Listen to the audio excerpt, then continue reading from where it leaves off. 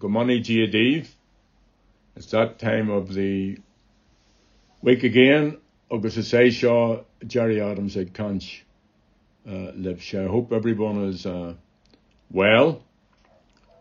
That the election, which is going to be called in the north, may well have been called by the time you get to listen to this podcast, and I hope you exercise your vote very, very wisely, and that you ensure that the Democratic Unionist Party, which refused to accept the outcome of the last election, are told loudly and clearly that there's no way backwards. It's always facing forwards. It's always about the vast majority of the people here who want the process of change to work in fairness and with equality for everyone, and cast your vote, if you would, accordingly. So, it was a nice event. I wasn't able to be at it, and my great leader, Fran McCann, stepped in and presided and made a keynote address to mark the 40th year of Conway Mill. Now, Conway Mill, for those of you who don't know it, has been at the heart of West Belfast for almost 200 years. It used to be, in its first manifestation, a very hard place for those who worked there, for generations of local people, mainly women, and then in more recent times, and for 40 years, a community hub, which provided education and entertainment and employment opportunities. So last week, as I've said, the mill celebrated its 40th birthday, a birthday of some significance given the time it has been supporting and facilitating small indigenous economic enterprises and providing adult education facilities. The mill was built in 1842, in the decade of An Gorta Mór, when thousands across Ulster fled hunger in Ulster and in the west and came to Belfast seeking work and shelter. And Conway Mill was one of the many flax mills across Belfast. Living and working conditions were dreadful. The hours were long. Child labour was prevalent.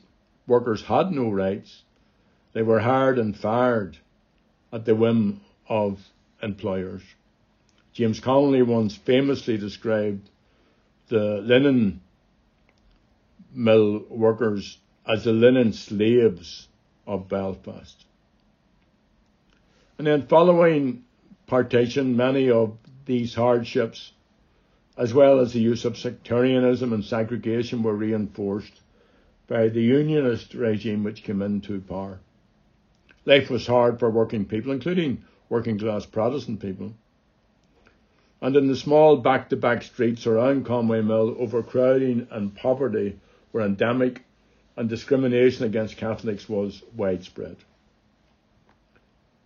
And all of that was made worse by the pogroms of 1969, which saw some of the streets and mills in and around Conway Mill destroyed. By 1970, many of the mills, including Conway Mill, were lying derelict. In the early 1980s, Tom Cahill, my old friend, the late Tom Cahill, came to me with an idea. I was the MP for West Belfast at the time. An idea for a unique and innovative project for West Belfast.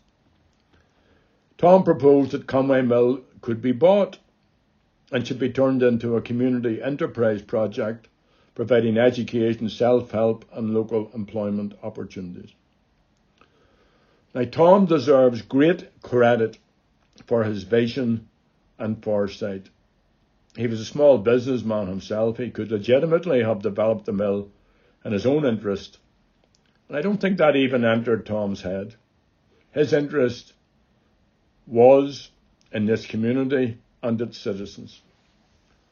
So we organised a management committee, which included many well-known local Republican and community activists like Frank Cahill, Father Des Wilson, Liam Burke, Alfie Honoway, Jimmy Drum, Jean McStrophic, Sean O'Neill, Tom Cahill, Colin Bradley.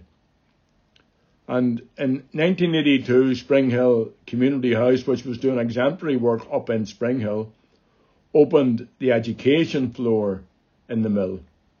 Noelle Ryan, Elsie Best, and other amazing women played pivotal leadership roles. Making it livable and usable took a great deal of effort. Hall on the Saoirse, Freedom Hall, was frequently used for the staging of plays written by local people, including Father Des. I always took great delight in being at any of those events. I remember a particularly memorable concert by Tony McMahon, the accordion player who played his amazing rendition of Port Nabucco. I remember the hairs, the back of my neck starting to rise up, and then at another occasion, Christy Moore playing and lots of other local artists, and also a delegation of visiting North American native people with their sacred drum playing it in Conway Mill. And Hall on the Saoirse was also used for conferences, for debates, occasionally for press conferences by Sinn Féin, and some of the most important press conferences during the early days of the peace process were held there. A creche was established and staffed by ACE, Action for Community Employment. Workers and teachers and tutors were provided by the Workers' Educational Association, the WEA, and the Ulster People's College. But regrettably, though not surprisingly, Conway Mill became a target for the British state. After the mill hosted a community-led public inquiry into the killing of a young man, John Downs, by a plastic bullet fired by the RUC in August 1984, the mill was targeted for what was referred to as political vetting, and the creche lost its funding and its workers. Businesses and community organisations were told they also would be refused funding if they moved into the mill. However, the management refused to be coerced, refused to be intimidated, and continued to fundraise and to develop the mill, and in this they were enormously helped by friends, particularly in the USA. Following the West Belfast and Greater Shankill Task Force report, the mill received substantial funding for regeneration, including from the Office of First and Deputy First Minister. And the official opening of the refurbished mill in November 2010 was a victory for the determination, vision and courage of that first management committee in those difficult days in the 1980s, and all who have taken up the task since then and who continue to develop and sustain Conway Mill. Along the way, yes, we've lost many of those who were with us at the start, but we're deeply indebted to them all. The story of Conway Mill is a story of this community and of the great sense of solidarity and never giving up that exists in working class West Belfast. So well done to you all who are celebrating 40 years of Conway Mill. I was also taken by news reports recently which were all about Bono, U2's lead singer, and his new book, Surrender, 40 Songs, One Story. And I'm looking forward to reading it. It's been published round about now. And I understood from press reports that he says his wife Ali and he were targets for the IRA. And that's news to me, and I'm sure to anyone else close to Republican thinking back in the day. Bono was also quoted in some news reports as claiming that I hate him. Nope, Paul, not me. You must be mixing me up with someone else. I don't hate anyone. It's a wasted negative emotion. I do detest imperialism, a good old-fashioned word. I detest greed, cruelty, unbridled capitalism, war, poverty. I believe in freedom and solidarity and equality and community and socialism. I believe in nature and the natural world. I believe in the arts. I also think Bono is a very fine songwriter. I like U2's music, I always have. And Bono, you do have a good voice. The focus you brought to the awfulness afflicted on people in the developing world is commendable. But some of your commentary on the conflict here was shrill, ill-informed, and unhelpful. However, you weren't on your own. You echoed the Irish establishment line. It was the wrong line for decades. A failure of governance and the abandonment of responsibility to lead a process of peace, a process towards justice. But thankfully, that changed. But it took a long time. Despite this, some of us got through it, with or without you. Many didn't, including friends of mine and neighbours and family members. But no hard feelings, Bono. Now the conflict is finished. Thanks to all who contributed to that. There's a lot still to be done to remove its causes and to heal the hurt, but we all get that message, and we will all get that done also, and shape our own future despite the detractors. So all of us have a positive role to play in all of that by working together. So go well, Akara, and good luck with the new book. I've been very taken for some time by what's going on in Africa. And you know, the history of Ngorta Moor, the Great Hunger, runs deep into our psychic, us Irish people. And few have not read or heard about the unimaginable horror that people in Ireland faced during the 1840s. Some label it the famine, although we know that there was sufficient food on the island to feed the people. Political decisions allowed for over 1 million to die and millions more to take to coffin ships for other shores. So imagine, if you would, if your family or friends or neighbours were facing a desperate struggle for survival, with the likelihood that many would be dead from famine by Christmas. That's the stark, brutal reality facing over 7 million men, women and children in Somalia. A decade ago, it was thought that more than 250,000 Somalis died of hunger. 250,000. Half of them children under 5. UNICEF and the World Health Organization have been warning for months that the situation this time could be much worse. Climate change has imposed 4 consecutive years of drought, and Somalia now faces its 5th season with no rain.